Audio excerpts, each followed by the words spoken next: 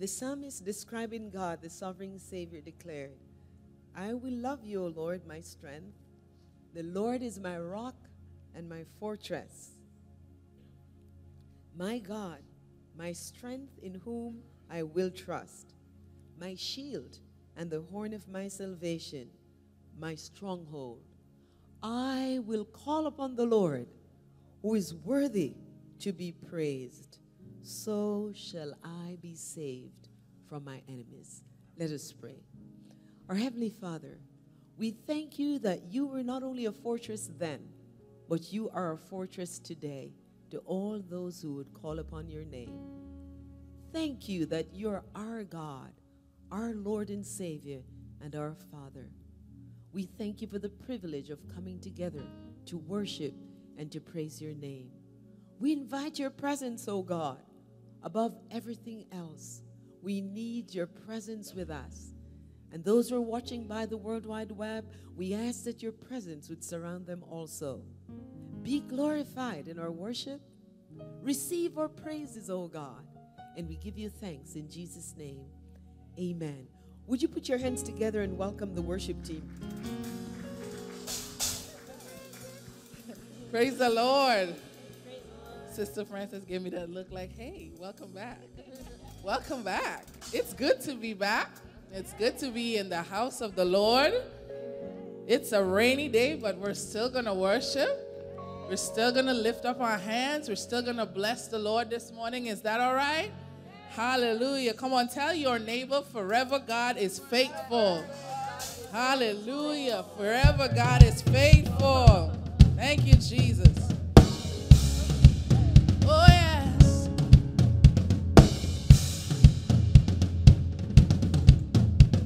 Give thanks to the Lord, our God and King. His love endures forever. For he is good, he is above all things. His love endures forever. Sing praise, sing praise. With a mighty hand and outstretched arm, his love endures forever. For the life that's been reborn, his love endures forever. Sing praise, sing praise, sing praise,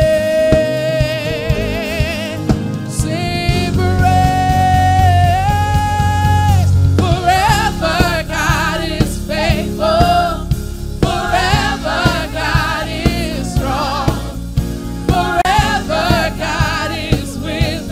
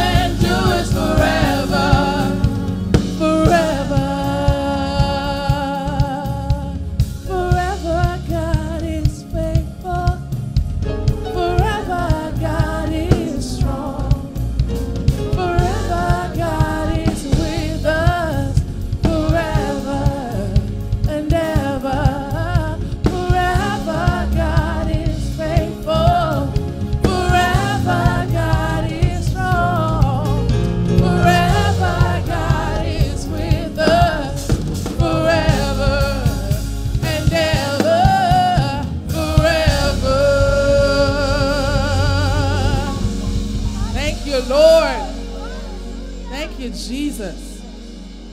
Hallelujah. Hallelujah. Hallelujah.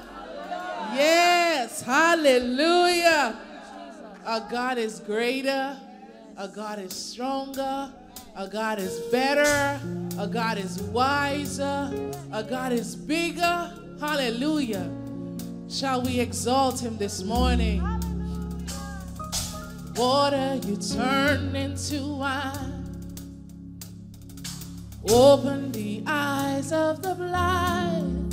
There's no one like you. Yeah, none like. Into the darkness you shine. Oh, out of the ashes we rise. There's no one like you. Oh, none like you. Sing, water you turn into wine. Oh, open the eyes of the blind. There's no one like you. Oh,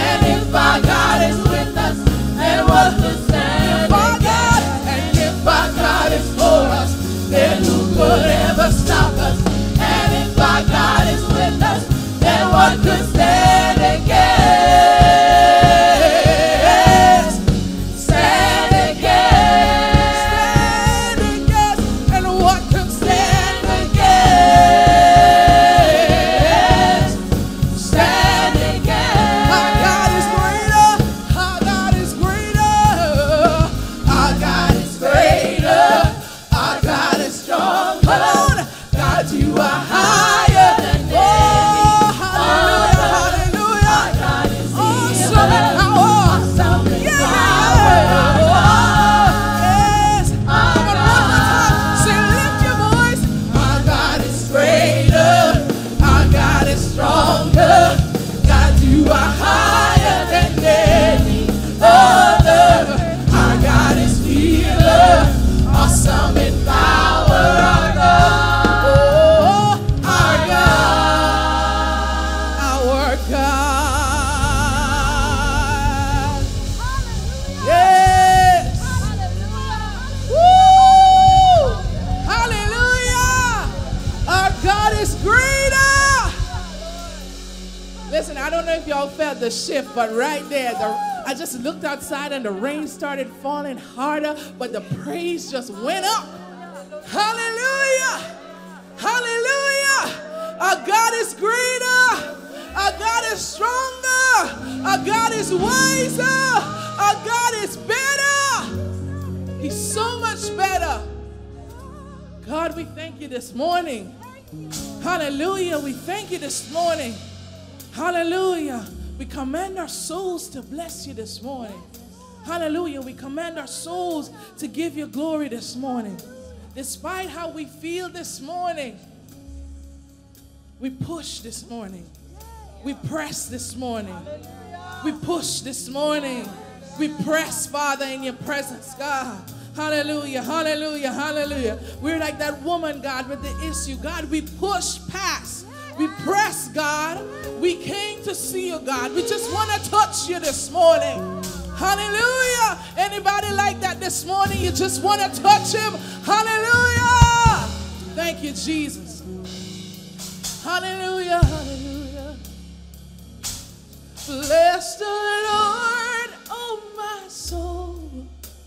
Oh, my soul. Worship his holy name. Sing like never before. Sing like never before. Oh, my soul. Worship your holy name.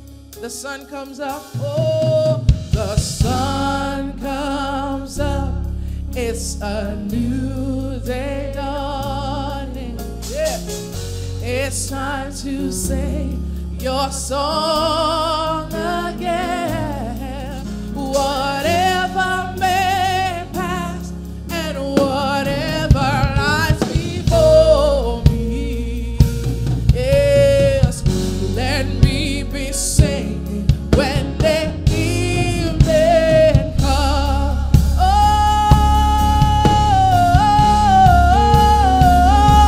Bless the Lord, oh my soul. Oh, my soul. Worship, hallelujah. Worship his holy name. Sing like never before. Sing like never before. Oh, my soul. Worship your holy name. Hallelujah. You're rich in love. You're rich in love. And your soul to anger. Your name is great. And your heart is kind. For all your goodness, I will keep on singing. 10,000 reasons for my heart to follow.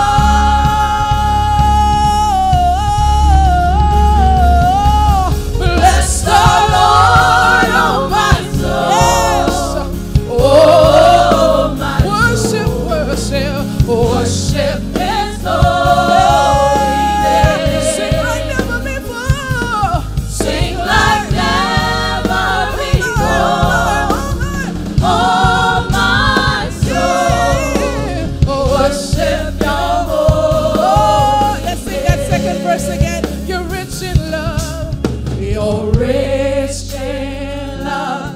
And your soul to end. Your name is free. Your name is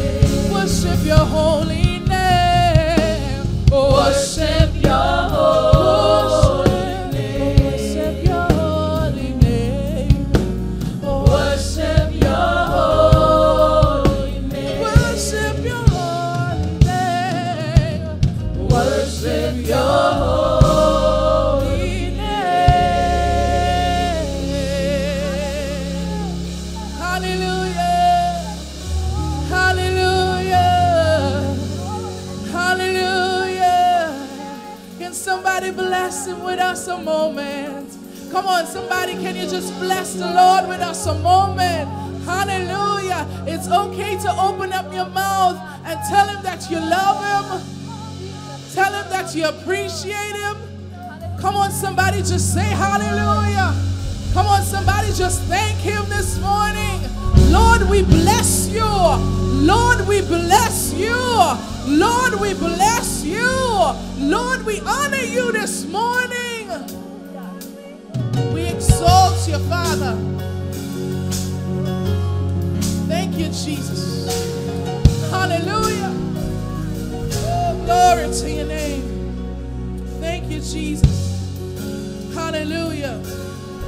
You know, one thing I told First Service this morning, I said, victory is in the house. It's up to you to grab a hold of it. Victory is here. Victory belongs to Jesus. And because we believe Jesus, victory belongs to us. And this place, in this place, God is with us. God is here with us. So if you believe in God for something, you're trusting God for something, you can find it in his house this morning. Do I have any witnesses? You can find it in this house this morning. Oh, yes. In this place, I hear you. In this place, I feel you. In this place, I know that you are here.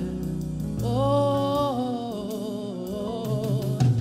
in this place, I hear you. Oh, in this place, I feel you. In this place, I know that you are here. Oh,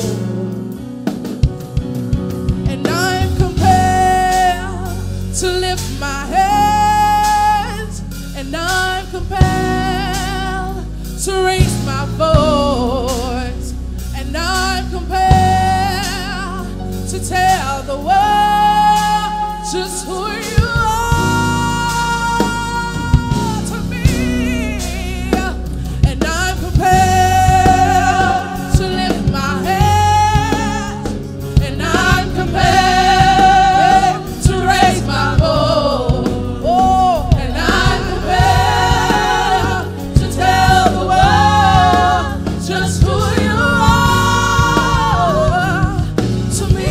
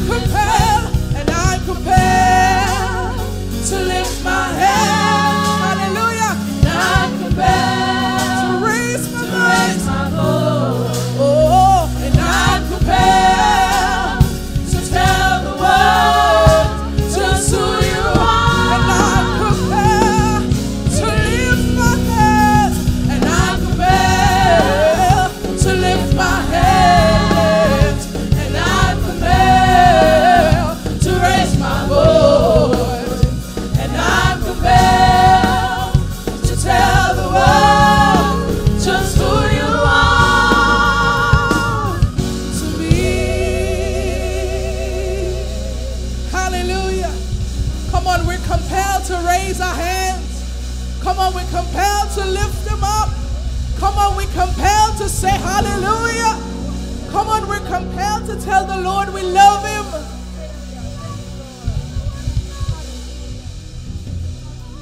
When I was writing this song, the Holy Spirit kept speaking to me about remembering.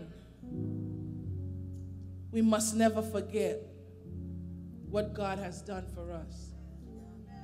There's always a thought, right, that stays there where you were in a low place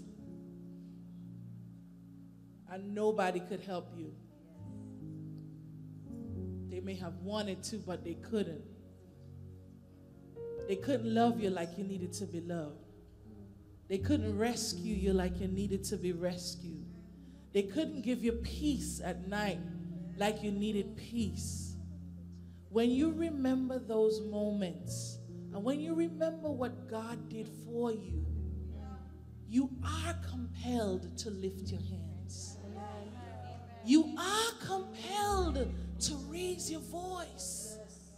You are compelled to tell somebody else, come see a man. You are compelled to tell your friend, he touched me. Is anybody compelled this morning? Is anybody compelled this morning?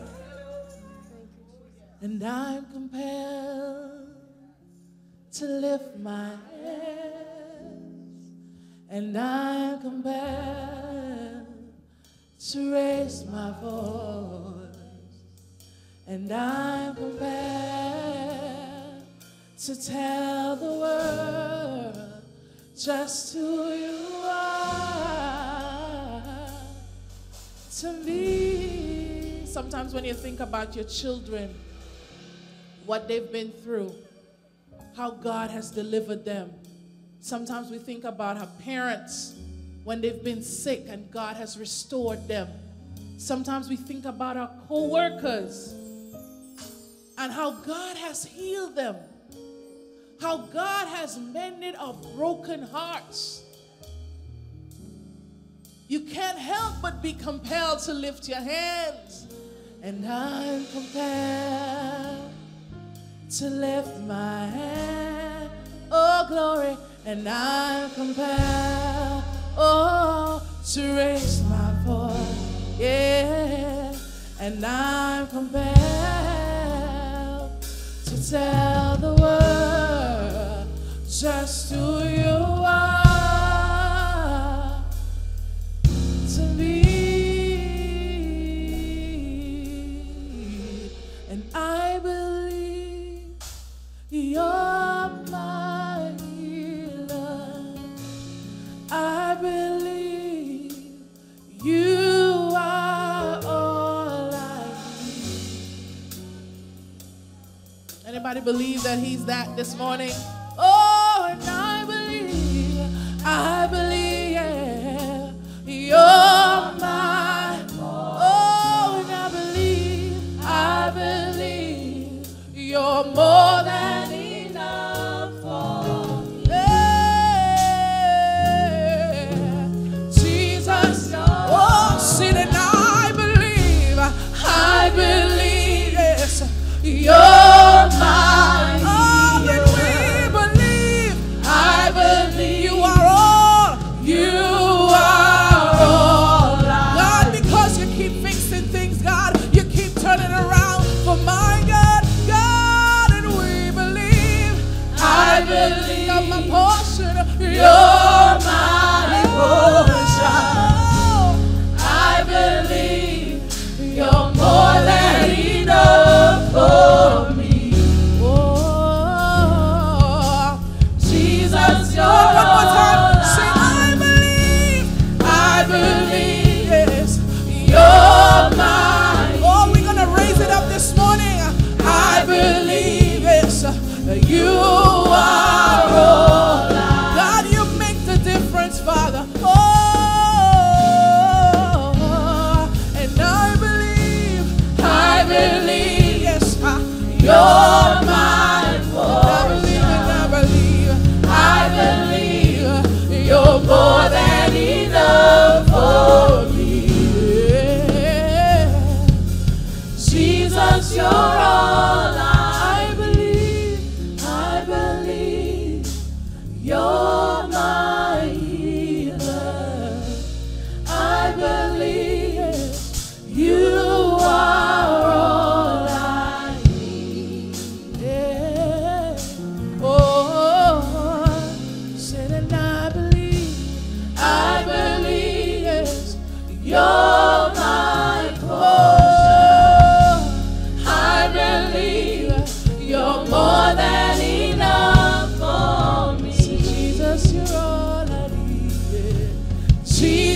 You're all I need.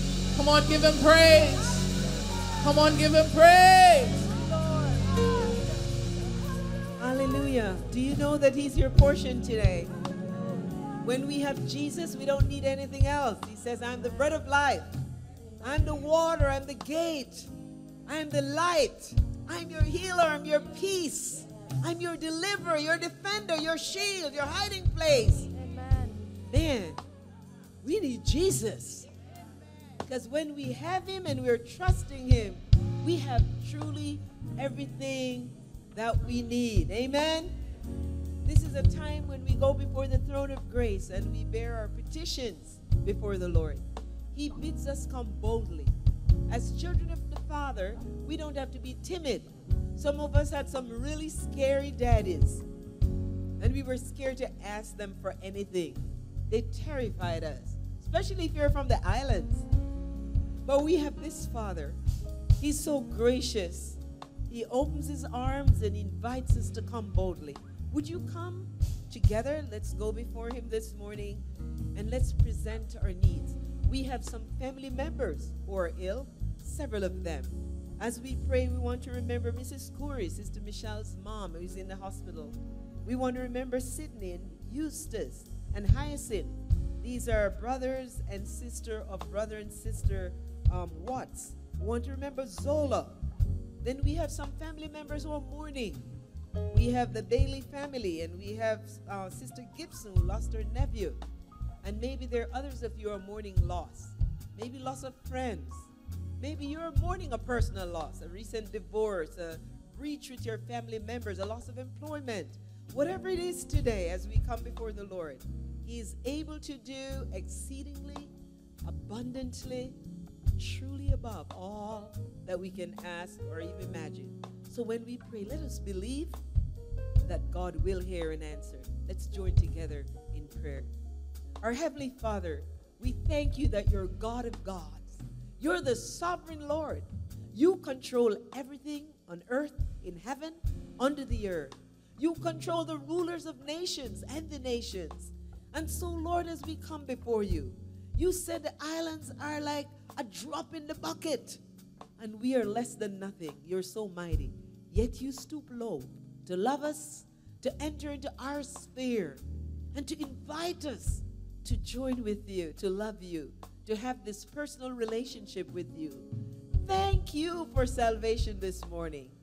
Thank you, God, that you broke the bars and set us free from the bondage of sin. Thank you that in spite of our troubles, we can praise God because we know we have a living hope. And this here is not the end of it all. So, God, we thank you for sending Jesus. Thank you, Jesus, that you were willing and obedient to come and to die on Calvary for our sins. We ask you to forgive us our sins, for you will not hear our prayers when we have sin in our hearts. And your word says we should get rid of our sins, confess our sins, because you're faithful and just to forgive us from all our sins and to cleanse us from all unrighteousness. So we humbly ask you today, search us, O God. Know us. Let there be no secret sin in our hearts. We ask you to forgive us where we've sinned against you and against one another. Forgive us when we've held malice and grudge in our heart. We've been unforgiving. We release those who have hurt us, Lord. We forgive them because we want you to forgive us. And today, we give you thanks for all your mercy and your goodness. We lift up to you, Lord, family members who are hurting. For you said when one mourns, we should mourn with them. When one rejoices, we should rejoice with them. So we lift up these family members that are ill. Some of them are seriously ill, God. We ask you to intervene right now. Lord, the word says that by your stripes, they are made whole. And so in the name of Jesus, we stand together and we pray that you would touch Mrs. Scurry. You would touch Sydney and Eustace and Hyacinth. You would touch Zola. Lord, from the crown of their head to the sole of their feet. You'll minister grace and healing right now. For those who are mourning, we declare that the Comforter would come And the Comforter would minister peace and grace to their hearts. For those who have lost jobs, Lord, we are asking that you will be the way maker in their lives. You'd open new doors to them, better jobs than they ever had before. You'd connect them to the right organizations, and you'd provide in the meantime, Father. We're praying for healing of broken family relationships, breaches between husband and wife, and children and parents and children. In Jesus' name, and the extended family, we declare peace, shalom of God. We invite you to fill our hearts and our homes. We lay aside the war and the division and the strife, and we decide to walk in your peace, oh God. Father, the ones that have just come to know Jesus as Lord and Savior, we pray for strength. We pray for courage. We pray that they will desire your sincere word to learn and to grow by it. We pray, Father, that you would strengthen them. You would provide those that would encourage them along the way. Meet every need in their lives. And for those who are here today who have never answered yes to the call of Jesus, never surrendered their lives and made you Lord and Savior of their life, we ask that today, as the word of God goes forth, Lord, that you would convict heart of sin, of righteousness, and of the coming judgment. Cause them to know that you love them too much to leave them undisturbed. Touch hearts today, we pray, and bring souls into your family again. Father, we thank you for hearing us. We lift up those who suffer disaster today in our nation. We ask for mercy upon those who are suffering from different things, floods and fires and gun wounds and all sorts of disasters, oh God. We're asking for your help today. Have mercy. Help our nation. We pray for those who lead us, that they would lead in righteousness, in wisdom, in humility, and with the grace of God. Cause them to make just laws that we live quiet and peaceable lives. Father, we pray for their salvation in the name of Jesus. And now, Father, we commit the rest of the service to you. We ask you for your special anointing upon your manservant. Lord, quicken that word to our hearts today and release faith that when we hear your word, we'll respond in obedience. Thank you for hearing and answering our prayers, because we ask them in faith in Jesus' name. And everybody says, amen. You may be seated. Thank you, worship team. God bless you. Let's give the worship team a big hand for leading us in the presence of the Lord. That was a weak little hand. Okay, come on now. Let's try that again. Amen. Hallelujah. Thank you, Jesus. God is good. Even when it's raining and cloudy, God is still very good. Amen? And by the way, the plants need the rain. So I hope you all have your umbrellas and your rain jackets or ponchos, because the plants do need the rain. So please don't complain about the rain. The farmers need it, our lawns need it. Amen. What a beautiful way it looks when God sends his rain and waters the ground. We're so glad you're in the house of God today. There's no better place to be than worshiping the King of Kings and the Lord of Lords. Are you glad you're in the house of God? Amen. Some of you are not sure. Well, we hope before the service ends, you'll be very sure that it's the best place to be today. And we're glad for those who invited you if this is your first time. Now, if you're visiting for the first time, we have a special welcome we'd like to extend to you. It's our Living Word traditional welcome. And with that, we have a specially prepared packet. And these wonderful deaconesses, our ushers today, would like to hand you one of those packets. So we need to recognize you, and we're going to invite you, if you're visiting for the very first time, would you just stand briefly so you can be recognized and receive the packet? Amen. Thank you so much. As soon as you receive the packet, you may be seated. God bless you. Thank you so much for coming, and now is a great time to open the packet. We have a connection card there. We'd like to connect with you. We promise you we won't be soliciting. We just want to send you a note of thanks in the mail for joining in worship with us. So now is a great time to complete that card. On the reverse side of the card, there's place a prayer request. Maybe you have a specific prayer request or a prayer need, and if you write that there, we promise you that in the week, our intercessors will bear your request up. It's our gift to you today. And when we receive the offering, and we'll be bringing up our offering, we're going to invite you to come on up and just drop your completed card in the offering bucket. And at the end of the service, we do have some more instructions to you because we'd like to refresh you before you go. How about those who are visiting for the second or third time today? This is your second or third time. Would you wave at me, please? Amen. We have several. One up here in the front, Sister Mendez. Could you keep your hand up, please, ma'am? Amen. Thank you so much. We have a special card for you. All our second and third time guests, let's give them a big applause. Amen. Thank you for braving the rain and coming on out. The Lord promises to bless you richly. Amen. If you just complete that card too, what it does, it offers you a menu of what we do at the church. Maybe you have an interest in a Christian growth class or water baptism, or you have a question about the ministry. If you complete that, someone will get in touch with you. Thank you so much again for coming. And for each of you, again, we extend God's welcome and blessing that you came out to worship this morning. Do we have breaking news today? Amen. Technology, would you go ahead and give us the breaking news from the LWBC newsroom?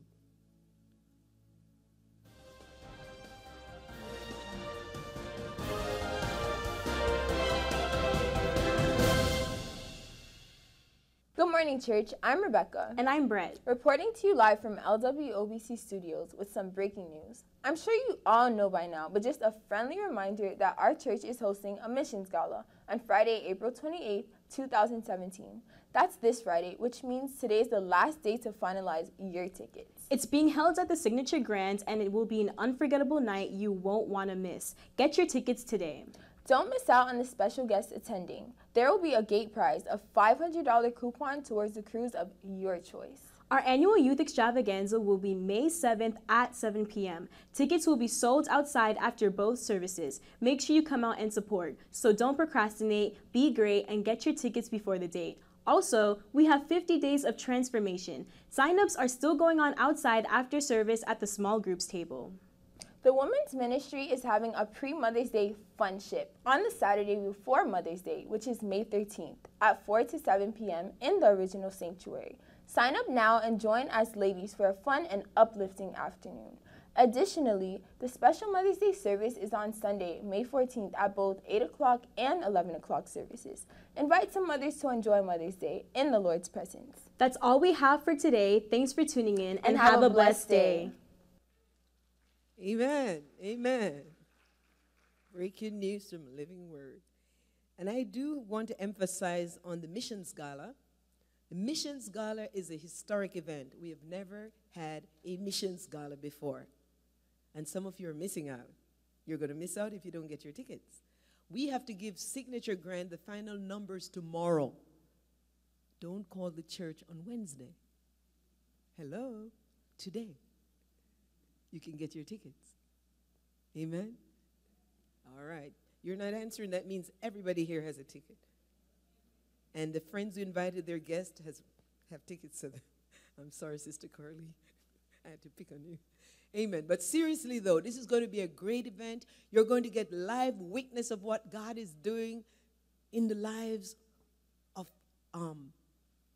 people who are lost from other nations, other cultures. People are working with them. You don't want to miss out being challenged, being inspired. We have wonderful music, great ambience, great food. For the first time, you're going to get what it's called a duet. You're going to get 2 different meats in your plate for the same price. You don't want to miss out. If you want to know more, see me after church, okay? I know the full screen. It's going to be wonderful. And it's some missions. Missions. Everybody say missions. Missions. It's part of our 25th anniversary celebration. We're trying to raise funds to pay for a big celebration next year. It's not going in the church coffers. It's going for missions. 25 different missions around the world we're going to be contributing to. You can't afford to miss. We can't be more generous. You have a payment plan if you want to, so nobody has an excuse. We hope to see all the members and friends of Living Word Open Bible Church.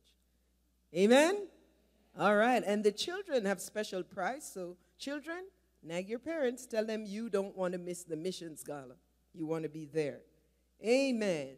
And of course, I want to reinforce the ladies' pre-Mother's Day funship. This is going to be a great evening. We're going to feature our 20s and 30s. We want to love on them especially. So if you know any 20s and 30s young ladies in the church, make sure you grab one of them. We have some special things we want to do to bless them, and we're all going to have fun pampering. So men, get the ladies out your house that day. Prepare to be babysitting, children keeping, whatever. Send the ladies out and the older girls. Amen. Praise God. We have a special item at this time. Oh, okay. I guess I'm reading wrong. Well, it happens. I never said I was perfect. I just tried. Amen. We're going to invite our ushers to come up forward. We're going to be receiving the morning's tithes and offering. And today, the fourth Sunday of the month, we do it what is called Nigerian style. So if you're visiting, this is what it is. We have sent mission teams to Nigeria, and what we notice is that the people are so happy giving.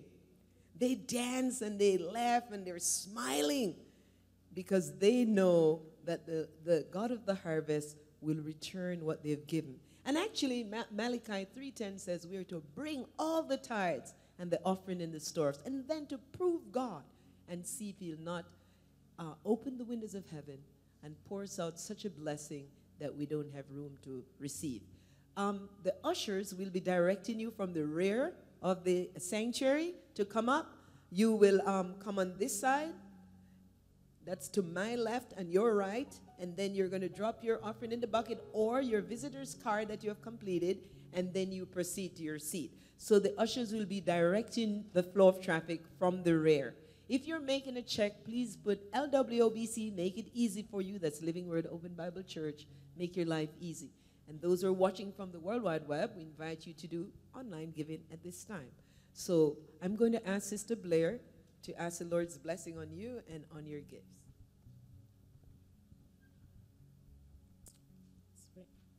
Thank you, Jesus.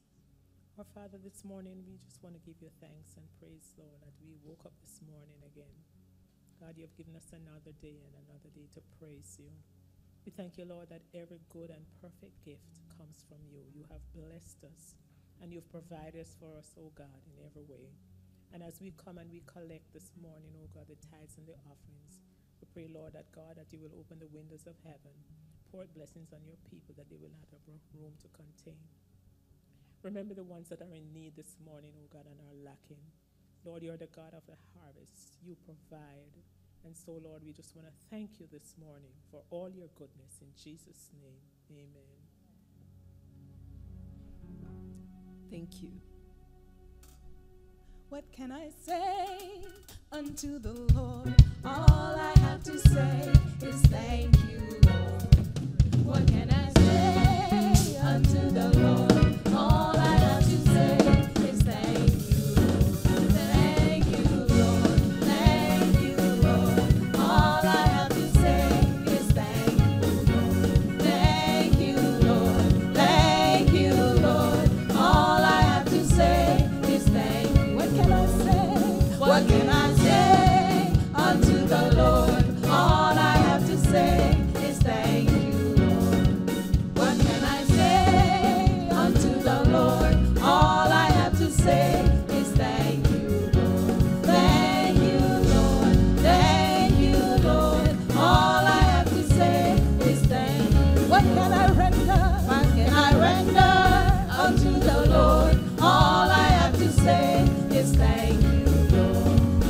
What can I render unto the Lord? All I have to say is thank you, Lord. Thank you, Lord. Thank you, Lord. All I have to say is thank you, Lord. Thank you, Lord. Thank you, Lord. All I have to say is thank you. Thank you, Lord. Thank you, Lord. Thank you, thank you, Lord. All I have to say is thank you, Lord. Thank you, thank you, Lord. Thank you, Lord. All I have to say is thank you, Lord.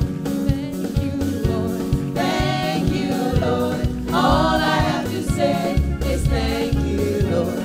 Thank you, Lord. Thank you, Lord. All I have to say is thank you, Lord. Thank you.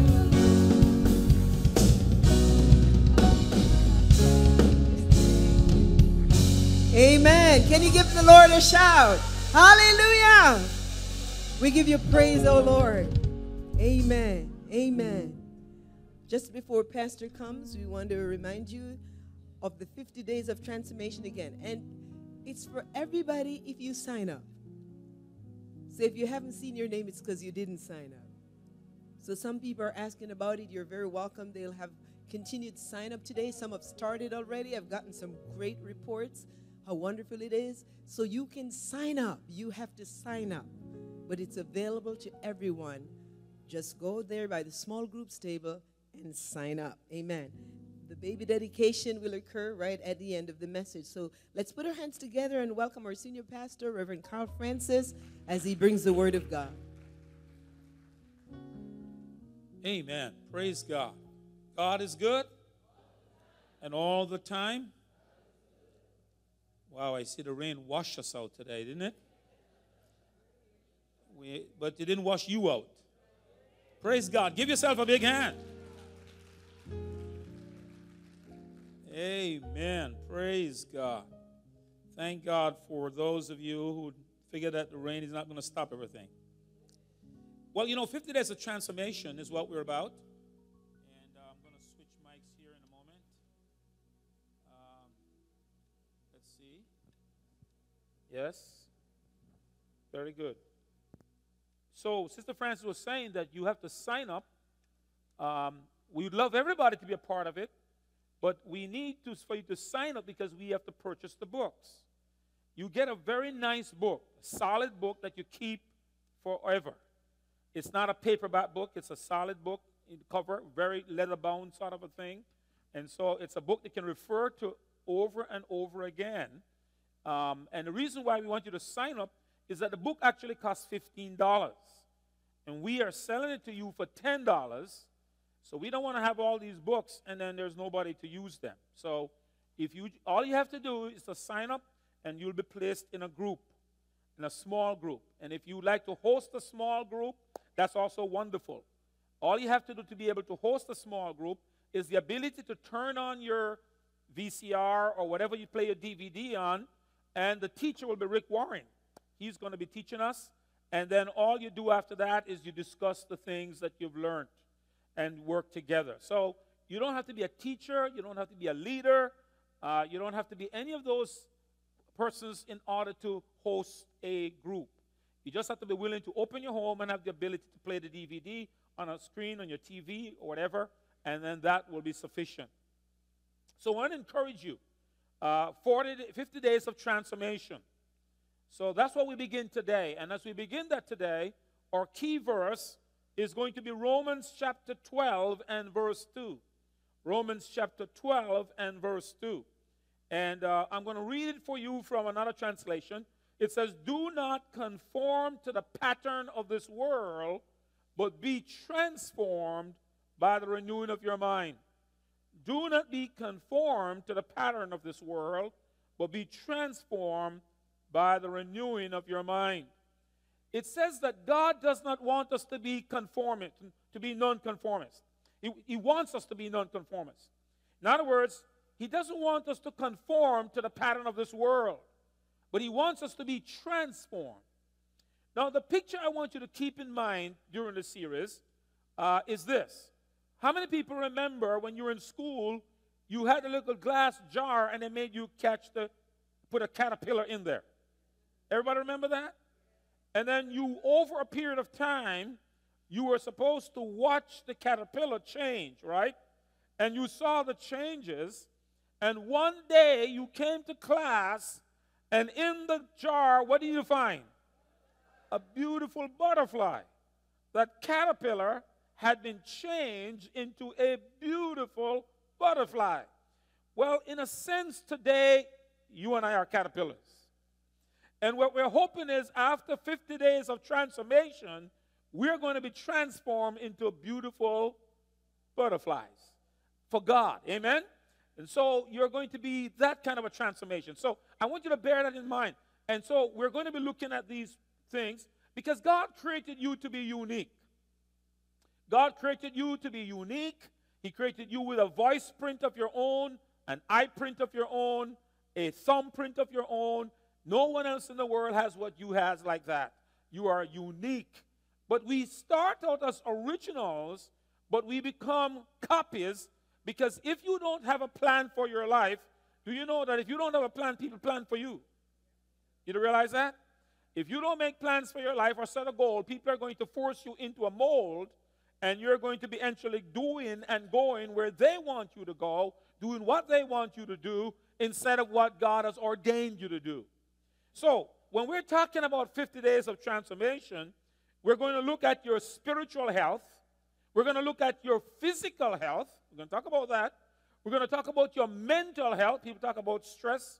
We're going to look at your emotional health. People talk about, issues that they're having. We're going to look at your financial health, how you handle money, how you look at money, how you use money.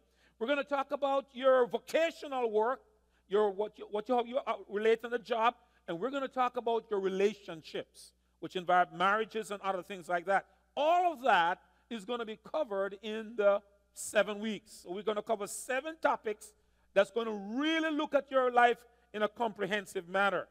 So, and in those process, what we're going to ask you to do, why you have the book and why the book is important, is that we're going to ask you to set a goal for each of those different things. You're going to set a goal. And that's what I want to talk about today. We're going to talk about that goal setting today.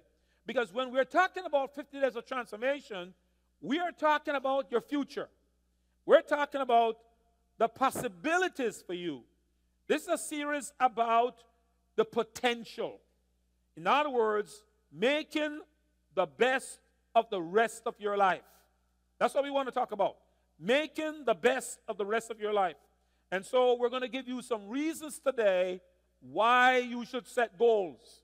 And so that's what this message is about today. Why do you set goals? How do you set good goals? And what you're going to need in order to accomplish what we're going to do. So my purpose today is not to talk about your spiritual health.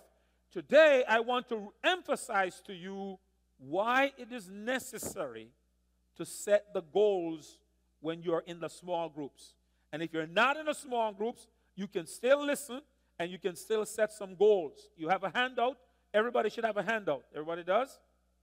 Okay. Because you're going to be able to complete those handouts on the screen will be the answers, and I'll tell you as you go down, you can fill them in, and you'll have that to take with you, and you'll have that as well. So let's pray and ask the Holy Spirit to be our teacher today. Lord, we thank you that your words are life unto those that find them, and literal medicine unto all flesh. Holy Spirit, I ask you to be your teacher. Let me just be an instrument through which you speak, but you take full and complete control. I ask you to give us attentive ears and receptive hearts, and I pray that when we leave this place, we'll begin the transformation process. We'll be determined. We'll be intentional. We would have decided that these are the things that I'm going to do. And many would have signed up to be part of the group, and many would have made a determination that this is going to be the beginning of the best of the rest of my life. We give you thanks, so we ask it in Jesus' name, and all God's people says, amen. Why are goals important in your life? As we look at 50 days of transformation, our theme verse again, I said, is Romans 12 and verse 2. Now that it's on the screen, let's read it together again. Do not conform to the pattern of this world, but be transformed by the renewing of your mind. You know, everything begins with a thought. Every action, everything begins with a thought. And so how you and I think, the way we think determines how we behave. My thinking is what determines my behavior. And so what the Bible says is that God wants us to rethink, to renew our mind, to think differently. Why does God want us to do that? Well, here's the thing you're going to find out when you begin to read the Bible and get close to God. You begin to realize that God thinks very different from us. God doesn't think like us in a lot of things. In fact, God says in His Word, my ways are higher than your ways, and my thoughts are higher than your thoughts. He thinks differently. And so God says for us to function the way he wants us to function, and for us to be the kind of person he wants us to be, we have to be transformed by the renewing of our mind. Why? Because we come into this world with a sinful nature. We come into this world, and what we want to do is the easiest thing to do. And sometimes the easiest thing to do is not the right thing to do. It's hard. Anybody find that it's harder to do the right thing? Am I the only one? You find that it's harder to do the right thing? Isn't it easy to do the wrong thing? So easy. You don't have to make any effort. Without any effort, we do the wrong thing. But to do the right thing, to be kind to somebody takes effort, doesn't it? Especially if somebody's mean to you. Somebody that is mean to you, to be kind to them, you just naturally be kind to somebody who's mean to you? No, it takes effort to be kind to somebody who's mean to you. To do the right thing takes effort. And so, this is what we're talking about. So, how do we set, so to set the goals, I want to tell you why it's important that we need to set goals. So here's the first one. Here's your first fill-in. Your first fill-in is this. Goal setting is a spiritual responsibility. It is a spiritual responsibility. Why do we say that? Because that's what the Bible tells us. The Bible tells us there's a spiritual responsibility. And we see that in Jesus. We know that God has a goal for the universe. God has a goal for the earth. God has a goal for your life. And he has a goal for my life. And God has set goals. And also we see Jesus had goals. He says, I'm going to go up to Jerusalem now. I'm going to do this. Or he says, I'm going to go over to this and up to Galilee. And he would say he's going to different places to do different things. And he had goals. He says, for the Son of Man have come not to destroy the world, but to save the world. He had a goal when he came. His goal was not to destroy lives, but to save lives. And so God works with goals. And you and I need to work with goals. Paul worked with goals. Listen to Philippians chapter 3, verses 12 to 14. Paul says, I know that I am not yet what God wants me to be. Anybody can identify with that? And then he says, I haven't reached the goal. I haven't reached that goal, he says. I haven't reached the goal of being all that God wants me to be. I haven't gotten there either. I haven't gotten to the goal where God wants me to be. All right, so I'm working on it. But Paul says, but I keep moving toward it to make it mine because Christ made me and saved me for this. I know that I haven't reached my goal, but there's one thing I always do, forgetting the past and straining toward what is ahead, I keep my eyes focused on the goal. So Paul says, here's what he said. He said, I have not reached that goal. I have not reached my goal, but I keep my eyes focused on the goal. So you see that Paul was a man who talks about goal. So Paul was a goal-oriented person. And we're going to see why it is so important for us to have goal. You see, if you don't have a goal, you're going to live life either by design or by default. Suppose you saw me and you ran into me in Daytona, and you said, Pastor, what are you doing up here? And I said, well, I just felt like driving. So where are you headed? I don't know. I was just driving and just kept driving. So I said to you, what are you doing up here? Well, I'm headed to New York. And I'm supposed to get there in another 16 hours.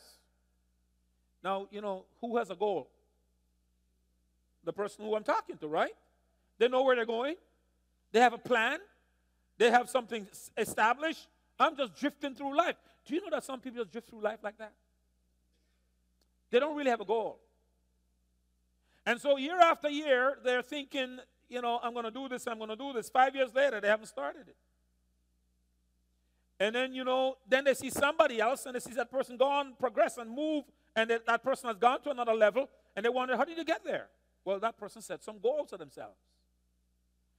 One of the reasons why I've learned this is that when I do premarital counseling these days, I do ask the couple to give me a 5-year plan, their goal. Where do you see your marriage in 5 years? Where are you going to be? Because sometimes what they find out is that one person is thinking, I'm going to go back to school, I'm going to do this, and the other person's thinking, I'm going to start a job, and the man is saying, I think I'm going to start a job, I'm going to start a business, and my wife is going to work in the business, and she's thinking she's going to go to school, and he's thinking he's going to start a business, and he thinks she's going to work for him, and she's thinking something else, and nobody's communicating that, and then, when they come together, clash, bam, problems. So I need them to plan to give me a 5-year plan. Sometimes she's thinking, you know what, I think I need to have a baby in the next year. He's thinking, I don't really need to have any children right now. I don't want any children right now. I don't want little babies. We need to work on a relationship, and we need to do this. And so we're thinking different things. And so it's important that you have a goal, that you're planning towards something. So goal setting is a spiritual activity. So God wants us to set goals. Number 2, goal setting, goals are statements of faith. That's your next feeling. Goals are statement of faith. Goals is not just a business matter. It is a statement of faith. It's a spiritual habit that you and I need to develop, to set goals. And so, when I set a goal, I'm really stretching my faith. I'm going to believe God for something. One of the goals, that we have here is to grow the congregation even more. And, of course, we worked on that Easter Sunday. We got a lot of people, and then the rain came, and then people think it's raining, I shouldn't come out. But it doesn't deter my faith. Amen? I still believe. And so we're believing. We're going to do that. And so the goal is that it's a faith matter. We're going to believe God that He's going to do this. So you have goals. If you don't have, the Bible says, without faith, it is what? Impossible to please God. So if you don't have any goals, you're not exercising your faith. Because the Bible says, whatsoever is not of faith is sin. Did you realize that? Romans 14. Whatever you do and it's not of faith, the Bible says it is sin. So it's important that you set some goals in your life. Ephesians 3 verse 20 tells us, God can do anything. The Bible says He's able to do exceedingly, abundantly, above all that we ask or even think. Now, some people, God doesn't want us to think small because He's a big God. Sometimes you have to get out of your little fish pond and get into the ocean, see what's going on. If you never leave where you are, you never know what's going on out in the big world. I was this past week out in the big ocean. I was on Dr. Tony Evans' campus with some of his pastors. And so, that's going into the ocean. You know what I mean? He has his new building is $27 million. So, you know what I'm talking about. And his first building is probably the same $20 million. And he's on 150 acres. So, that's really getting into the big ocean. So, you get a different perspective when you get into the ocean. And so how do you get there? How do you get from where he was when he started with 8 people in his kitchen to get to 150 acres and to get the size? He had to have some what? Big goals. And he was not afraid to dream. You see, you see, it's not a problem. The Bible says He is able to do exceedingly abundantly above all that we can ask or even what? Think. And if you can dream big, because you have a big God, you got to dream big. When somebody sees certain things and you go on certain campuses and you said, how in the world did they? Well, they had to think about it. They didn't get there by not dreaming about it. They could have stayed small if they just think small. But they think, you know what? I serve a big God. And to serve a big God, you have to think big. But when you think big, you're going to take some risk, You're going to see that as we get into this a little later on. And so that's part of what it is. Goal setting is a statement of faith. I'm believing God that He's going to do this for me. And so I want you to know that God wants us to think big because we serve a big God. So the question this morning is, how big is your God? He is a big God. I hope your God is a big God. Is your God a big God? Then think big. Amen? Now, one of the 2 common mistakes we make when we set goals. We either set them too low or we try to accomplish them too quickly. So, somebody says, oh, I need to lose weight. And somebody says, how much weight are you going to lose? I think if I lose 10 ounces, that'll be okay. No, that's setting a goal too low, right? But if somebody says, and then you said, somebody says, I want to lose 10 pounds. You want to lose 10 pounds? That sounds good. What's the time frame? Well, I hope I can do it in 5 days. Well, you can't. It's sort of almost impossible to lose 10 pounds in 5 days. I know they have all these fad diets that they're talking about on TV, and they can do miracles, it seems. But I don't think you can lose 10 pounds in 5 days, not in a healthy way. And so the point is that when we set goals, sometimes we set them too low, and sometimes we want to accomplish them too quickly. We have to recognize that God wants us to be able to set goals that are reasonable, goals that make sense. And so I want you to think about that this morning and to recognize that dreaming doesn't cost you anything. When you're dreaming, God doesn't, there's no charge for dreaming. And you can dream, and because of the God you serve, you can dream big about the goals you're going to set in. One of the things that I'm concerned about is, as we think about this church and where we're going, is the elderly. I've found out, the more I deal with the elderly, that when you get to a certain age in this country, the government is no help. I don't know if you realize that. You need to recognize that, I don't know if you've learned that yet, but I want to tell you what the news is. When you get to a certain age in this country, and if you don't have anybody to help you, if you have more than $2,000 in value, the government cannot help you. You have to be a pauper in order to get help. If you own anything, they take it from you. And then they help you. You have to sign over everything you own. I know this is truth. I've been dealing with seniors on this issue.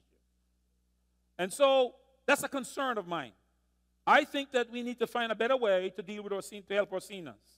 And that's something as a church that we want to look at and how we can do. That's a goal I want to work at. And one of these things I want to work at is to be able to, how can we be able to find a way to help seniors who sometimes families abandon. Sometimes families abandon them. And they don't have any families to really take care of them. What happens to them then? I don't think the church can turn a blind eye on them. And so that's something that we are looking at and something that we want to work towards. So it's a concern of mine. And so we need to be, these are some goals that we as a church are focusing on and looking at. So I want you to help me with dreaming in those things and praying that God will work them out. The Bible says in Matthew 9:29, according to your faith, it will be done for you. So great faith will bring great transformation. Now, here's a third thing that goals does for you. Goals focus my energy. When I have a goal, it's going to focus my energy. I'm going to be concentrating on. Paul says, this one thing I do, forgetting those things that are behind and reaching forward to those things that are before. When you set a goal, you can focus your energy. If you set yourself and says, I'm going to get my master's or my bachelor's in 3 years' time, that's setting a goal. And you're going to focus your energy. When somebody comes to you and says, I need you to go over here and do it. You say, no, I got homework to do. And somebody else comes and says, can you follow me to go over there? You says, I would love to, but I can't because I have to turn in this paper. Your energies are focused when you set yourself goals. And that's why goal setting is important. We need to set goals because goals focus our energy. You remember when in school, you would have the magnifying glass, and you would take the magnifying glass and hold it in the sun? Did you do that in school? And then you have the focus the light and the piece of paper, and it will burn a hole in the paper. Because the light now, instead of being diffused, is focused. And when it is focused, it has intense power. That's what laser beam is all about.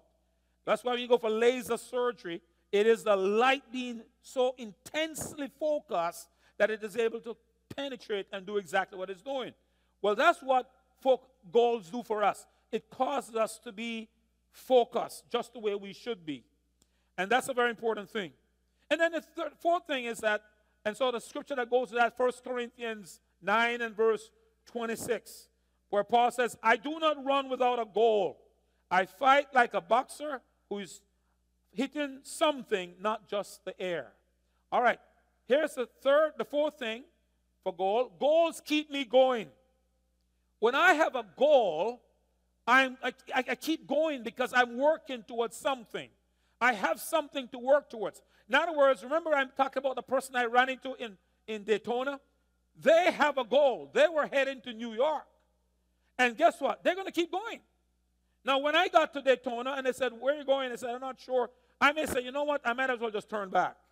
So I may turn my car and turn back because I wasn't driving anywhere. I wasn't going anywhere. There was no specific reason for me going. I was just driving and I kept driving. But when you have a goal, you are working towards something, it keeps you going. And that's why we need goals in our lives. You and I need to have goals for our lives. Our plan. What's your 5-year plan? What's your goal for retirement? Amen. What's your financial goal for retirement? You know, do you have a financial goal for retirement? And it's not too early to start thinking about it. Because so you have to start thinking about it. And if you start putting away something early, maybe, sometimes people think, well, I can't do anything. Well, you can do something as a little bit. There are ways that you can put a small thing away and watch it grow. You just leave it. The way to do it, you go down to the bank, you tell them you want to open an IRA, you can start with $25 if you want to. And you can put something in it every month.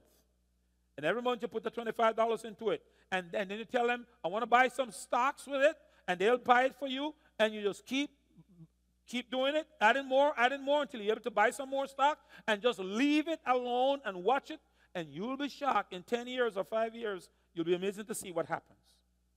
But you have to have a goal. You need a goal. You need to set yourself a goal. So the goal is important. So that's what we need. We need to be able, and the goal keeps me going.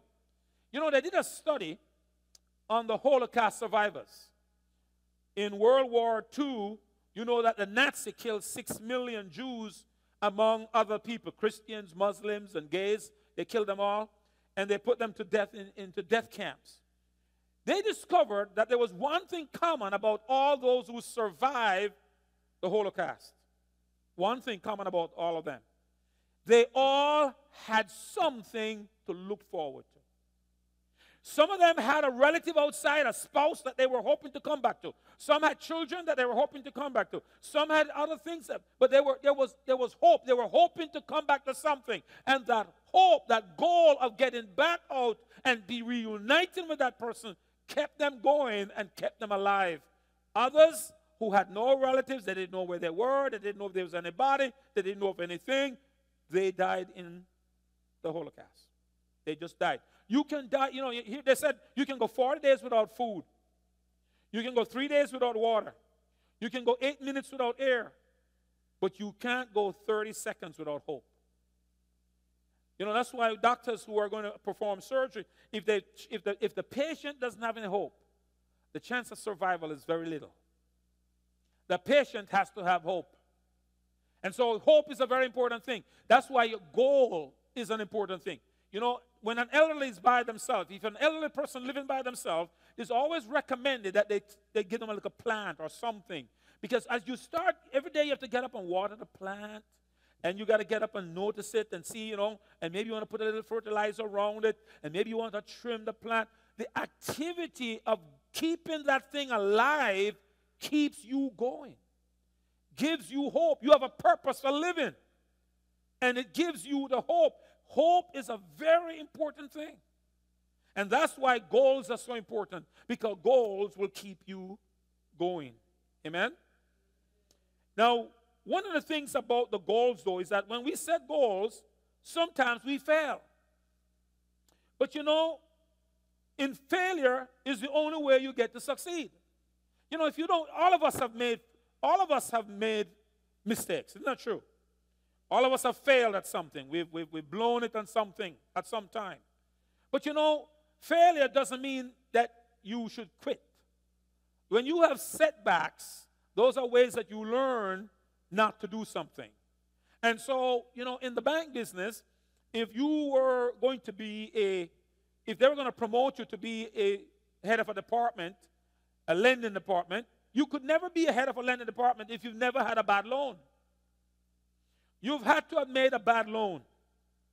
Because if you've never made a bad loan, you have no idea what failure is like and how to handle failure.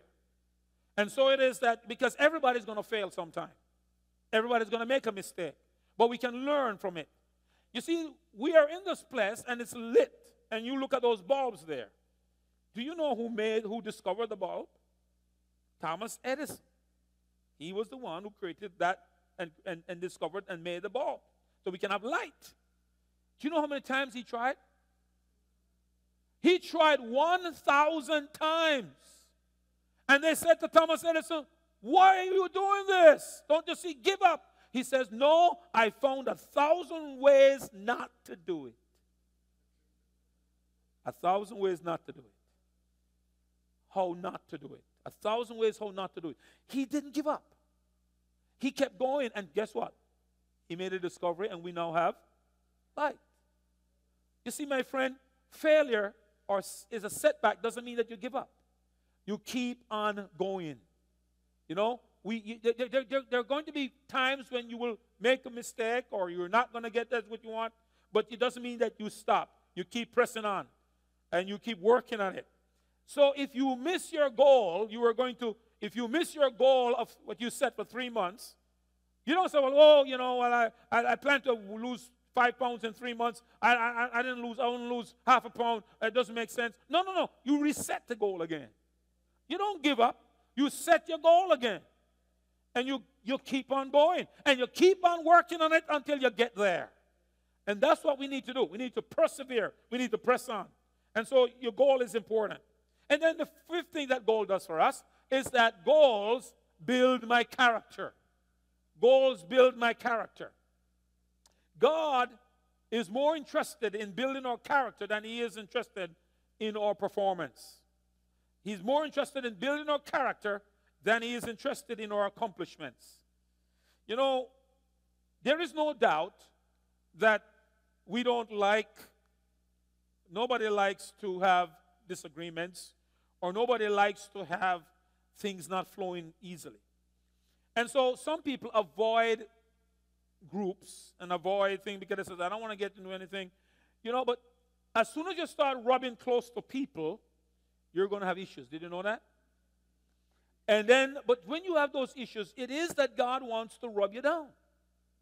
You know, if God wants to build our character, he's going to bring somebody in your life, or somebody close to you, or somebody with you, or somebody near you, whether it's on the job or somebody, to rub against you, and you're going to feel uneasy.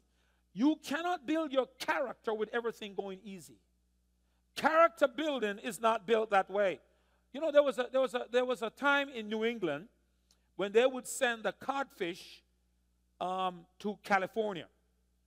And when it got to California, the codfish didn't taste as well. They tried sending it in natural water. They tried sending it in salt water. They tried many ways of sending it. So they tried to send it live so that by the time they get there, they would think that the taste would be good. All that they did, because of the distance from New England all the way to California, that long distance, by the time it get to California, somehow the catfish didn't taste the same way. I mean the codfish, sorry. So what they did was, they added the catfish, who is the enemy of the codfish. They put the enemy of the codfish in the tank. And what happened? The catfish would chase the codfish all the way from New England to California, chasing the codfish, chasing the codfish.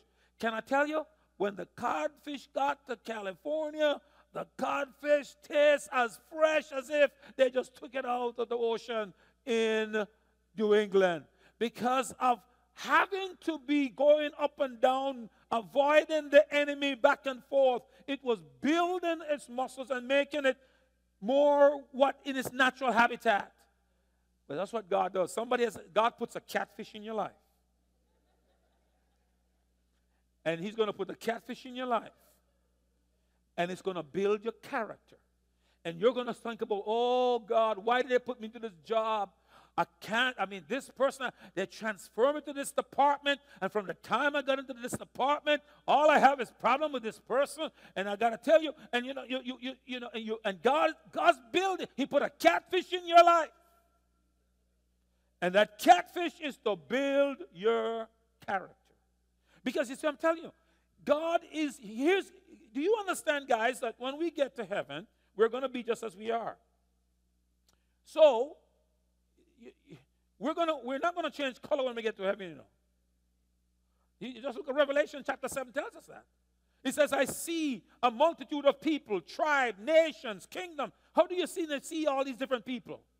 Because they're all different colors, they're different nations. We're going to be the same as we are. But the thing about it is that God's going to build our character here because heaven can't take bad character. Heaven doesn't take bad attitudes. Heaven doesn't take people with envy. Heaven doesn't take people with jealousy. Heaven doesn't take people with an unforgiving spirit. So he's got to work out all of that here before we get up there. And if it means on the job, off the job, in the church, out the church, in the small group, out of the small group, wherever you are, if you're asking God to, Lord, make me more like Christ, can I tell you, he's going to add a catfish to your life.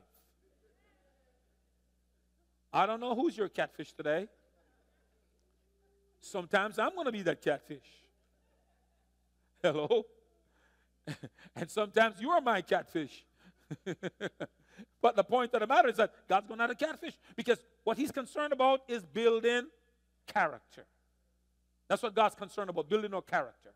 Much more than, and goals help us to build character. Because when we are setting those goals, we're going to see what God's working out in us. Paul says in Philippians 3:12, I keep striving toward the goal. Striving. It takes energy. It takes effort. It takes intention. You cannot become the woman of God or the man of God that God wants without intention. There has to be intentionality. And then number 6, the number 6 on your paper, good goals will be rewarded. Good goals will be rewarded. The Bible tells us that. It says that in Proverbs 11:27. If your goals are good, you will be respected. If your goals are good, you will be respected. There are 2 ways you're going to get rewards for goal. People are going to reward you here, and you're going to be rewarded in heaven. So if your goals are good, you will be respected. Now think about Martin Luther King Jr. We have a whole day in January dedicated to him. Why? Because his goals were good. His goal was not about greed. His goal was not about envy. His goal was not about himself. His goal was not about pleasure. His goal was not about popularity. His goal was to fight injustice and to fight prejudice and fight racism and to fight for truth. And because of that, a whole day is set aside for him. He is respected. That's what the Bible says. If your goals are good, you will be respected. So you need good goals. So if we need good goals, the question we need to ask ourselves now is, how do we set good goals? Well, in order to set good goals, you have to answer 3 questions. 3 questions. And I'm going to give you that. You have to answer 3 questions, and you're going to fill that in. Here's the first question you have to answer is, if you're going to set good goals, is, will it honor God? In other words, what kind of goal does God bless? A goal that honors God. What does the Bible say? You know what the Bible says? The Bible says when you eat or drink or do anything, do it to the honor of God. Whatever you do, the Bible says, anything you're doing must bring glory to God. You know, when I tell couples that marriage was not designed to make you happy, they sort of, what? That's the first shock. It wasn't designed to make you happy. That's why a lot of people have divorced. They have the wrong idea why they thought they were married. Marriage was not designed to make you happy, period. It was designed to bring glory to God. However, when you do it God's way, happiness comes out of it. Now that's the whole thing with God. You know, when you do it His way, things turn out the way you and I want it. We want to start with happiness, and God says, no, don't start with happiness. Start with bringing me glory. When you bring me glory, I will make you happy. So when you do things to bring me glory, happiness will come out of it. But if you start on making yourself happy, you're going to be selfish. Do you know that if you start a marriage and you focus on making yourself happy, all you're going to think about, what are you doing for me? And if the other person says, what are you doing for me? And if both people are looking and said, what are you doing for me? What are you doing for me? Well, why don't you do for me first? No, why don't you do for me first? Then I'll tell you, we're going to have a problem, right? But if I'm focused to bring glory to God, and God says I must love my wife as as Christ loved the church, I must cherish her, I must honor her, I must treat her as myself. In Bible says no man ever hates his body, but he nourishes it and cherishes it. If I treat my wife that way, and then the Bible says, wives, honor your husbands, love them, respect them, and treat them in that way. If she does that and I do my part, can I tell you, we're going to have a wonderful relationship.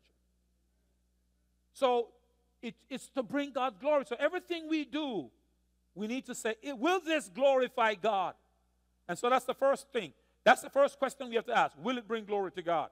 And then the second question we need to ask is it motivated by love? Because the Bible says everything you do must be done with love.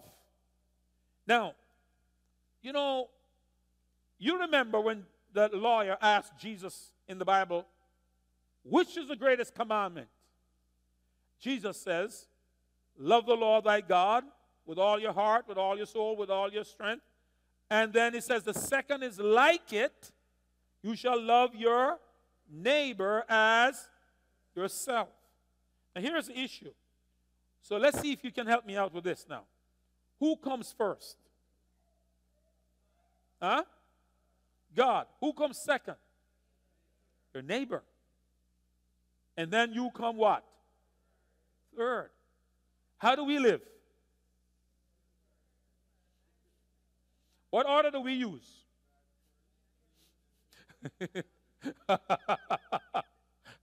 You know the answer to that, right? And if we do it in the right order, the way God has ordained it, your life will be a blessing. See, God has to be first. Someone was talking about, I just learned the other day, Tony Evans was explaining something about baseball. I used to watch baseball, but I never understood it. Correction. I saw baseball one time, and I never understood it, and I've never really watched it again.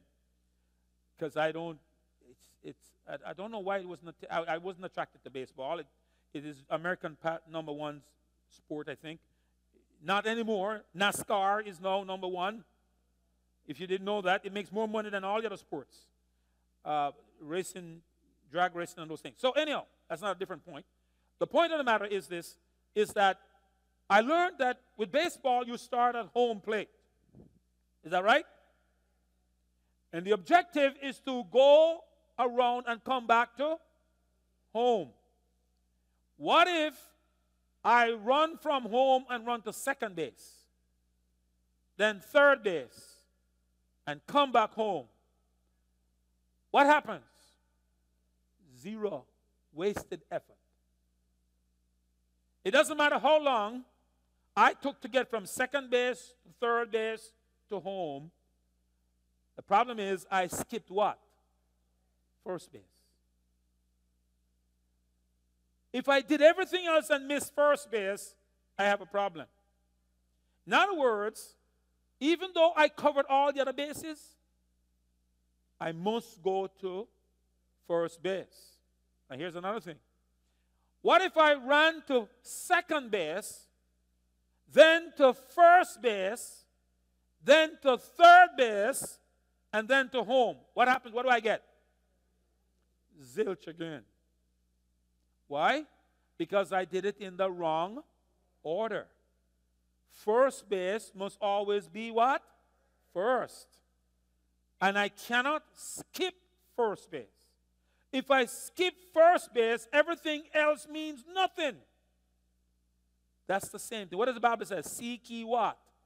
First what? The kingdom of God and his righteousness, and what? All other things will be added to you. All other things cannot be added if you skip first base. Everybody is looking for all the other things to be added, but people are going to second base and third base, and when things don't work out, they try to come back to first base, and they still don't get anything. Why? Because you didn't put first base what? First. God's on first base, my friend. God's on first base. God has to be first in our lives. We are missing it if we don't put God first. We hold ourselves back when we don't put God first. We want, it's children of Israel had the same problem that most people have today. They blame God when He's not blessing them, and when He's not blessing them because they're not following His order. They want to tell God how He should operate. No, we can't tell God how to operate. God has an order, and the order is, He says, on those 2 commandments hang the whole Bible. Everything revolves around loving God first, loving your neighbor as yourself. And can I tell you? Let me show you something. When you love God first, that's first base. When you love your neighbor, that's second base. And when you love and then after yourself, that's third base, you can come home. But if you don't do it in that order, you're wondering why things are not working out.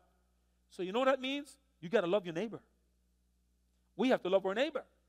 You got to love the person beside you. You got to love the person in front of you. You got to love the person behind you. You have to learn to love your neighbor. Because if we don't love our neighbor, we are going to second base and third base and going home, and we are skipping first base, or we go to first base and skip second base and go to third base and come home, and we're still not getting where, because God says you got to follow first, second, third, home. First God, second your neighbor, then yourself, then you can come home and you get your blessing. Here's another thing about it. Why you must love your neighbor first. Look at this. We talked about the law of the harvest. If I want kindness, what do we say we need to do? So kindness. If I want love, what am I supposed to do? So who am I going to sow it to? My neighbor. So the thing that I really want first, the thing that I want, if I want it, I have to what? Sow it. I sow it first. When I sow it to my neighbor, then I become a recipient because there's a harvest for me to reap. If I don't sow kindness to my neighbor, I haven't sown anything, I can't reap anything. There'll be no harvest. So I'm looking for kindness, but nobody's being kind to me because what? I have not been kind to anybody. I've not been sowing kindness, but I'm expecting kindness. It's like going out into your yard. You don't plant any tomatoes, but you want out, where are my tomatoes? Where are my tomatoes? I want to cook some tomatoes. Where are the tomatoes? Somebody said, did you plant tomatoes? No, I didn't plant tomatoes, but they should be out here. Well, they can't be out there if you didn't plant them. So we're looking for kindness. People need to be kind to me. Nobody's kind to me. Nobody's kind to me. Nobody's kind to me. Everybody's mean to me. And then we go talk, nobody's kind. Well, let me ask you, how many people are you kind to? You have to sow the kindness in order to reap kindness. So the principle works, right? God knows what He's doing. All right, so when you want to know if what your goal is good, is it motivated by, will it bring honor to God? Is it motivated by love? And number 3, will it require depending on God? Will it require depending on God? We plan, the Bible says, the way we want to live, but only God makes us able to live it. Listen to that again. Proverbs 16:9. We plan the way we want to live, but only God makes us able to live it. Wow. Only God can make us able to live it. I got to tell you, my friends, I have come to this conclusion with every atom in my body that absolutely nothing good, no progress, no benefit, no blessing comes without God. You and I don't need to take any praise for anything good. It's all Him. I am absolutely 100% convinced from reading the Bible. We were talking about some things in the couples class. I mean, it's amazing when you begin to read the Bible and begin to look at what it says, and you see how God operates, that He is in control of everything. No matter what you see happening in your life, God is allowing it for a reason. You are not here today by accident. I am not preaching this message by accident. You are here today by design. This message is being preached today on this day of 23rd of April 29, 2017 by design. There's a reason why God's allowing it. There's a reason why you came here today and you're hearing about goal setting. Importance of setting a goal for your life. What goals do, why it's important to set some goals. How to set good goals. What kind of goals will God bless? God will bless goals that are not based on greed, not based on envy, not based on being better than somebody else. It is a goal that will bring honor to God. It's a goal that is motivated by love, and it's a goal that will require depending on God. I must believe that God is able to do it. That's why you need to set big goals, goals that only God can fulfill. That when you're saying, the only way this can be done is God does it. If you set a goal that you can easily accomplish, what's the big deal? You need a goal when you set it. If God doesn't do it, it can't be done. That's a faith goal. That's a goal of faith you believe in. And my friends, you can't make profit without risk. Did you know that? There are people that take their money and they put it in the bank and they get 0.5% interest on it. And it's safe. And they know it's there. And then somebody take the $1,000 and they went down to the bank and they bought some stocks. And they went into the stock market and it's risky. And after 3 years, that 1,000 became 5,000. After 3 years, the 1,000 in the bank became $1,001.10. At the rate that they're giving the interest today. Interest rate on 1,000 is in pennies.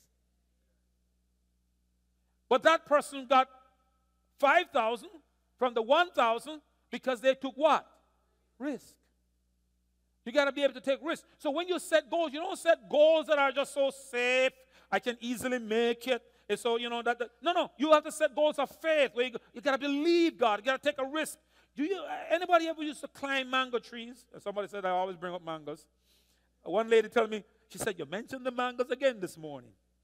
So I'm always using mango trees. So you know what? Because I don't climb the other trees, you see. So you climb the mango tree.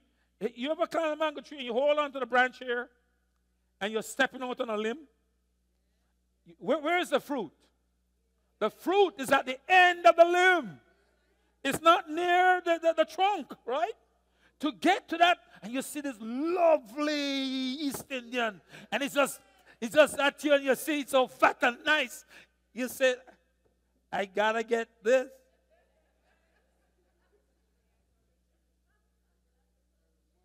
You got to take some risk, right?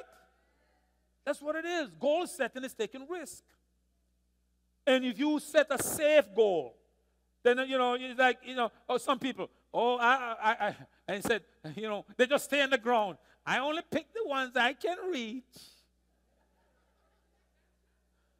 When the ones on the ground finish and you climb the tree, step out on the limb, and so they said, can you give me some of yours? Now, you took the risk and took all that mango, and they just want to stay on the ground and watch you. Are you all right up there? Hold on tight.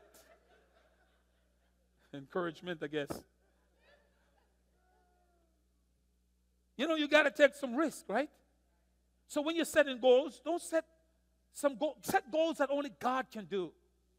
Because then you believe in God. It's a faith goal. You're believing that God is going to do this. Because here's the thing you need to learn about God.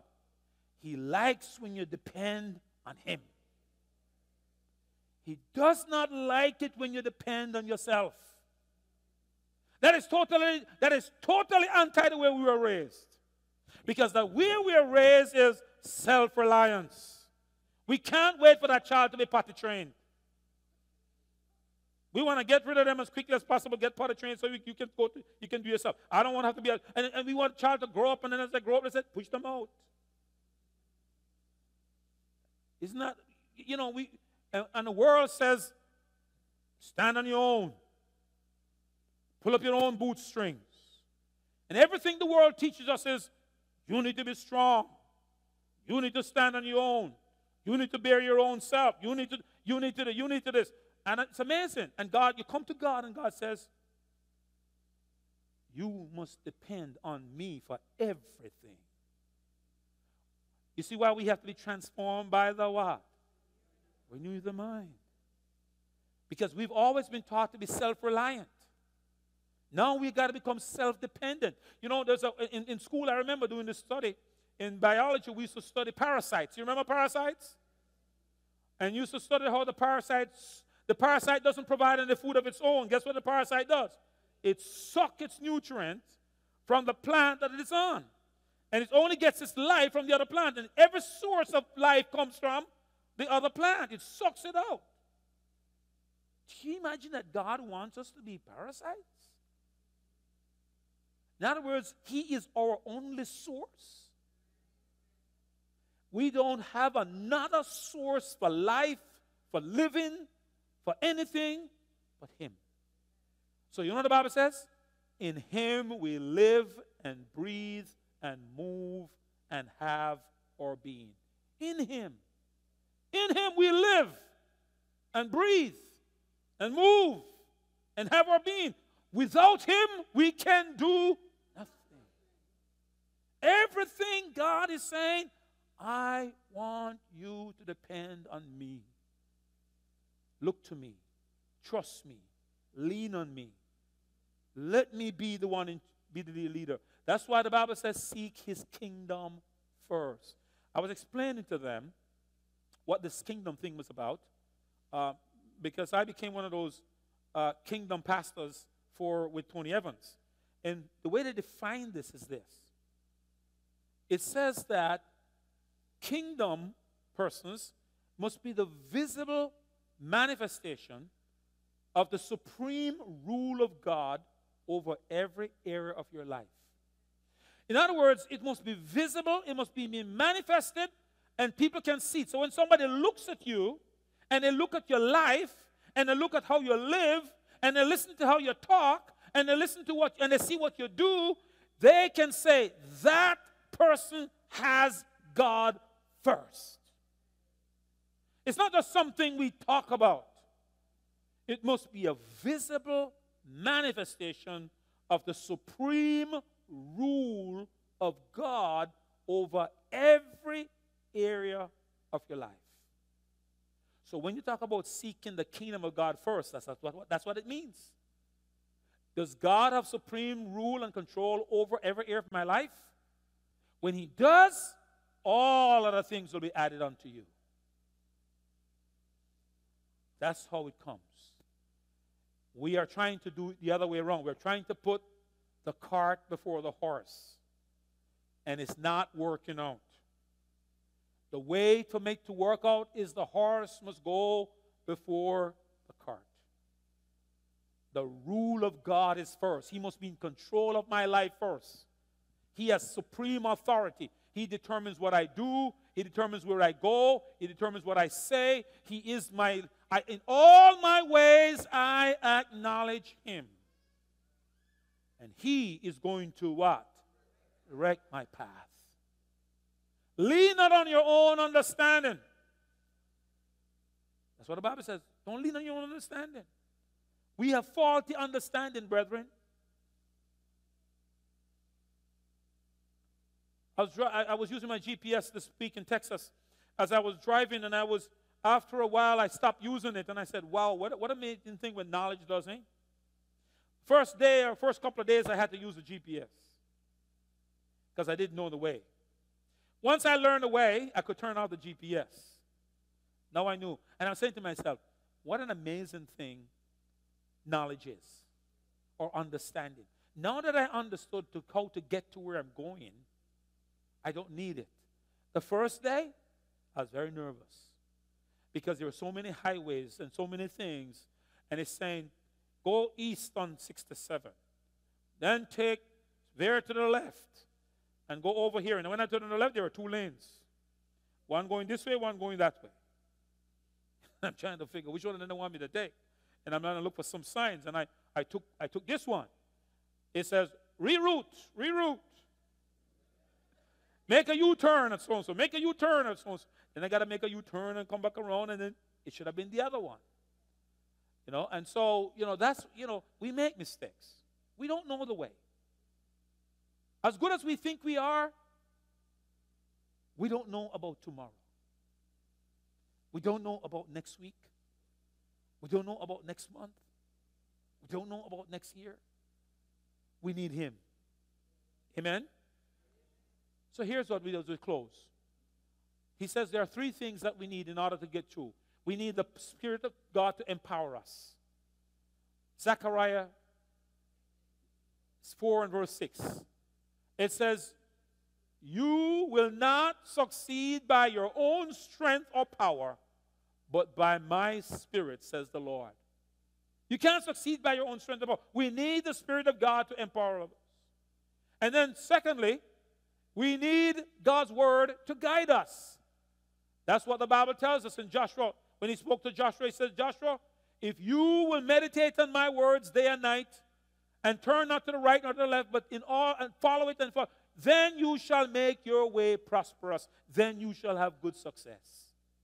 If he meditates on the word, we need the word of God to guide us. And finally, we need people to support us. That's why the small groups. That's why we're asking you to sign up in small groups. You're going to need other people to help you. It's very difficult to be successful on your own. Successful people are not afraid to allow other people to help them. Successful people don't worry that other people get some credit. Successful people are willing to bring other people in. You want to succeed? Then allow other people to support you. Depend on the Spirit of God, because you cannot do it on your own power. And look to His Word for guidance. The Word of God will guide us. Let us pray. Father, we thank you for those who have already signed up for the 50 days of transformation. We thank you for those who have taken the courage to open their homes. We thank you for them, and we know that you'll bless them for taking that step. We thank you for those who have already signed up. We thank you for those who will sign up, who will recognize the importance of being transformed in their physical life, their spiritual life, their emotional life, their mental life, their financial health, and that their vocational health and their relational health, that all these 7 areas of their lives, they want to set some goals. We thank you today that you are letting us know that goals are important, that we need goals. Because if we don't have goals, we are going to live our lives by default rather than by design. So, Holy Spirit, let no one leave the way they came today. But we pray that the Spirit of God would speak. To those watching us by the World Wide Web, we pray that the Holy Spirit would speak to them as well. That they would also set goals for their lives, recognizing that you're a God who establishes goals. It is a spiritual responsibility. It focuses our energy. It keeps us going. They're statements of faith. Oh God, help us to grasp, we pray. And I pray at the end of the 50 days that we will be a beautiful people. We would be like caterpillars that become beautiful butterflies because of the change in our lives. So we thank you, for we ask it in Jesus' name. And all God's people says, amen. We're going to dedicate a baby at this time, and we have the pleasure of doing that. We're going to ask the Moss family to come. We have Dad, Tyrone, and Mom, Karen, and we're going to dedicate Titan. And as we do so, I want to read a passage of scripture taken from Mark, as he was reporting what Jesus did. It says, I'll put it in your translation so you can follow. The godparents are coming as well. Then they brought little children to him that he might touch them. But the disciples rebuked those who brought them. But when Jesus saw it, he was greatly displeased and said to them, "Let the little children come to me, and do not forbid them, for of such is the kingdom of God. Assuredly, I say to you, whoever does not receive the kingdom of God as a little child will by no means enter it."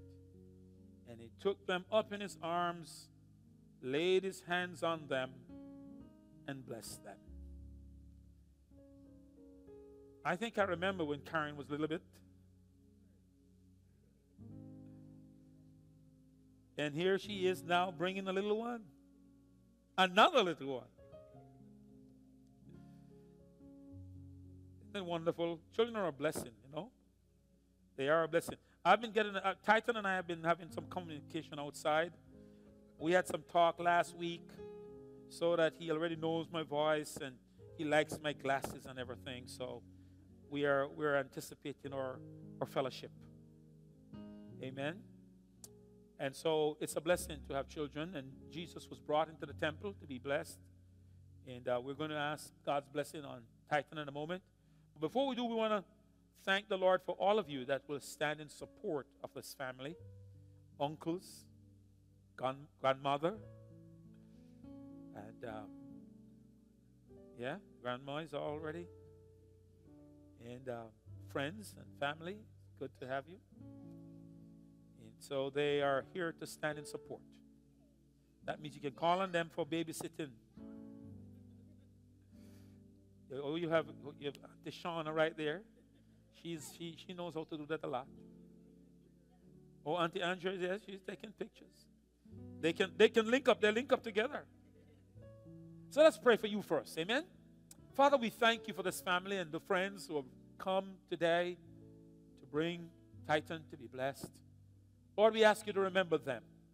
They will need all the wisdom to raise this child in this world. They will need your grace. They will need your understanding. Oh God, we place them in your hands, that you would watch over them, that you will provide for them, that they will provide adequately for this child.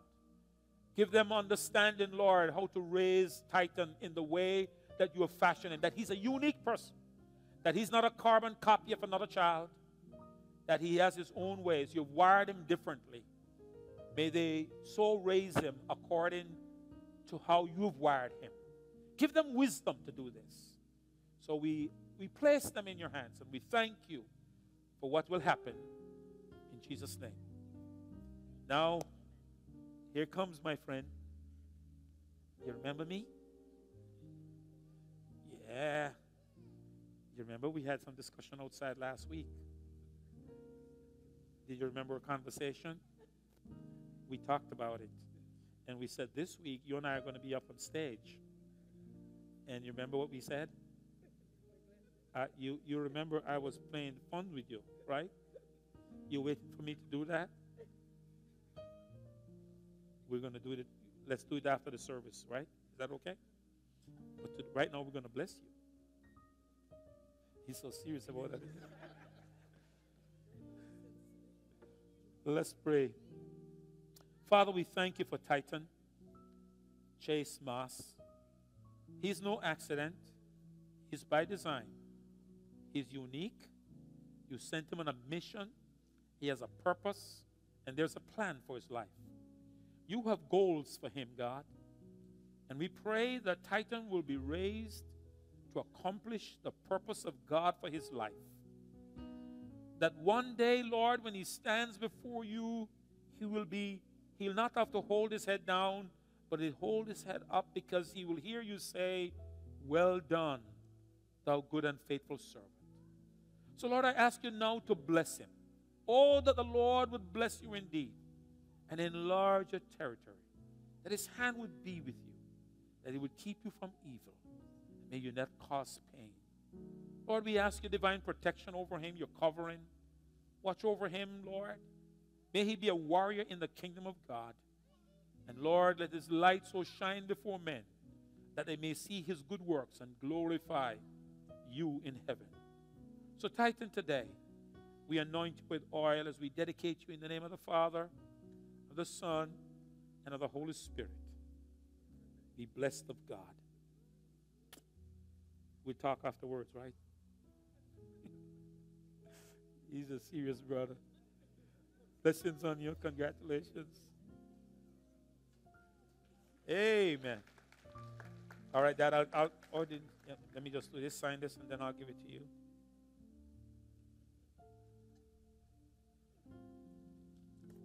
Congrats, Dad. Blessings. Congratulations again. Let's give them a hand as they return. Praise God. He's ready for another blessing. He says, where's mine? That's all right. You want to be blessed? Amen. Let's all stand together. Praise God. So if you haven't had a chance to sign up for the small group, everybody's welcome. We want the entire church to be a part of it. We'll order books, more books if we need to. We have some excess.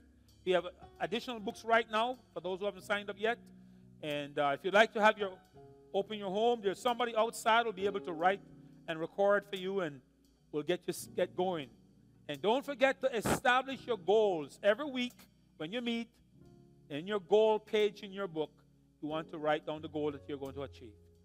If you have not yet settled about the banquet tickets, you need to see Sister Reynolds outside, and or somebody else. I'm sure somebody's out there regarding the banquet tickets. And the banquet is this Friday, believe it or not. It's right here now. It's this Friday. It promises to be a great time. Missions Gala, we call it. But some people want me to refer to it as a banquet. Because when I say Missions Gala, some people say, Pastor, are we having a banquet this year? Well, it's one and the same. Amen? So you know, it's going to be wonderful. We have some great things lined up for you. You don't want to miss it. Great prizes. By the way, I just saw a cruise that was costing the same amount that we're giving you. Some people didn't realize you can actually pay for a cruise with the $500. It all depends on where you're going. You know, it's not a 7-day cruise, but it's a cruise nevertheless. You can get to the Bahamas and back and so forth. So if you want to get a cruise, you can use it. That's the gate price, the $500 cruise coupon we're giving you, because we didn't want to limit you. If you wanted to take a longer cruise and you just want to apply that towards it, that's why we didn't buy you a specific cruise. So we made it flexible so that you can go on any cruise you want, and you just apply the $500 worth of coupon to buy the cruise of your choice. So it's a great opportunity for you to. There'll be other prizes and surprises as well. We'll have some live missionaries there. Some will be by video, but some are going to be there to get the stories. It's going to be a great evening. And if you've never been to one of those, you don't want to miss out. And still not too late to get tickets. They're available outside, and you just want to make connections with them or your family captain. All right? First-time guests, if you're for the first time, we have two beautiful young ladies at the back. They will escort you to our hospitality suite, where you'll be refreshed before you leave. So please, those invited them, you want to escort them along to those young ladies when we say the benediction. All right, let's raise our hands to pronounce the benediction. We're glad you came, and you, despite the weather, you were here. We want to leave a special blessing on you. Father, we thank you for these that are here today. We ask you to give them a special blessing. And our first-time guests, Lord, bless them especially today. We pray that they will leave with an additional blessing from heaven. So, Lord, we just commend them to you now. The Lord bless you and keep you. The Lord make his face to shine upon you and be gracious unto you. The Lord lift up the light of his countenance upon you and give you his peace, as together we say, surely goodness and mercy shall follow me all the days of my life. I will dwell in the house of the Lord forever and ever. Amen. Our first-time guests, if you slip out first, and then you'll see these two beautiful young